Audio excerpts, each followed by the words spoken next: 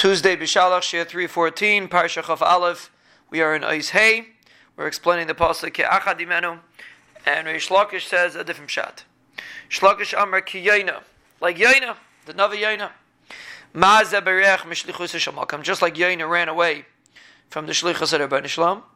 Avzeh Berech Melakayim Tzivei Hamakim, he ran away from the Rebbeinu Shalom. Now, it's from fulfilling the Rebbeinu Shalom's tzivay.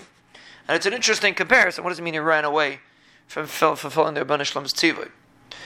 Yaina made a cheshbon. Yaina's cheshbon was that he didn't want the Goyim to do tshuva, because also it'd be a tain on Klal Yisrael that didn't do tshuva. That's why Yaina ran away. So apparently Adam Rishon was also considered a similar concept. He made a cheshbon. He had a reason why he ate from the Eitz Hadas. He was Bayreach Malakayim Tzivei Makim. He was trying to run away from fulfilling the Ratzon of the Rebbeinu Shalom. What it means that he was trying to run away was, the way the Mefarshim explained, he wanted to create a situation of Nisayan. Without the Eitz Hadas, there's no situation of Nisayan. Everything's clear. Then Adam Rishon,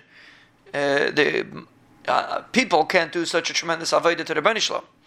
But if there's an Eitz Hadas, now you have a Nisayan, now there's a strong Yitzhar. So now you could do much stronger avodas Hashem. So that was Adam Rishon's cheshbon, according to some Mefarshim.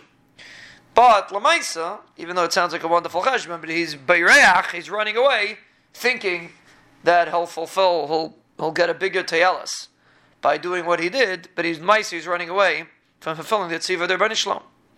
So that's the comparison to Yaina, someone that the Rebbeinu Shalom told something to, and he was an Adam Gadol Moed, and he made a decision why he didn't do it.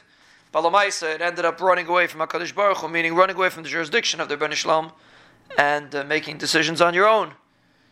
Of course, we don't understand it, but that was what went on by Yaina, and therefore Adam Rishon did a similar thing. That's the concept of Beireach Mishlichus Shel Makom, Milakayim Tzivei Hamakom. Ma'azeh Loilon B'choydei, just like Yaina didn't even last a drop. Immediately, he didn't even sleep with his covet, meaning he got attacked right away by the ocean. Avzel Loilon B'choydei, I saw to Adam Rishon immediately lost out.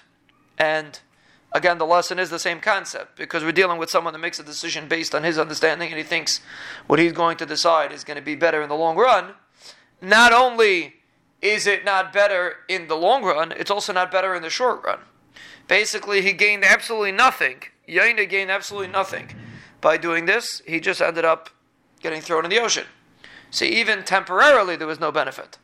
The Rebbeinu Shalom, when he says something, when the Rebbeinu Shalom decides to do something, it's a benefit in any way you look at it, like we discussed in the B'tach and Shirim. So here also, by running away from the Rebbeinu Shalom, you gain absolutely nothing. You're just, even in the short term, you gain nothing. So we're comparing to Yaina, that even in the short term he gained nothing, so to Adam Rishon, even in the short term, walked away with nothing from eating from the Eitz Hadas. Immediately, he lost his Maila that he used to have.